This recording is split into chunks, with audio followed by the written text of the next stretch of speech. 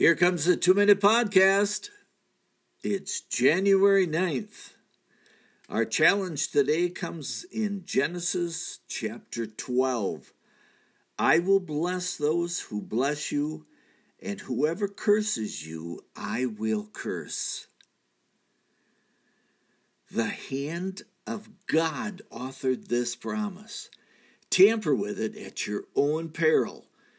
The nations that challenge this admonition have not survived. God is certain to have his way, for Israel is the apple of his eye. Israel is God's land. Jerusalem is God's city.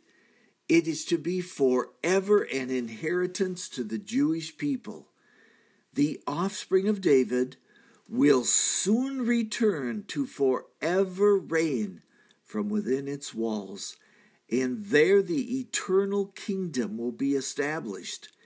It is not a divided city, an Islamic city, or a city ruled by the United Nations.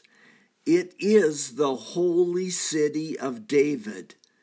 Many clamor that peace will come to the Middle East if only Israel will be reasonable and give up land for peace.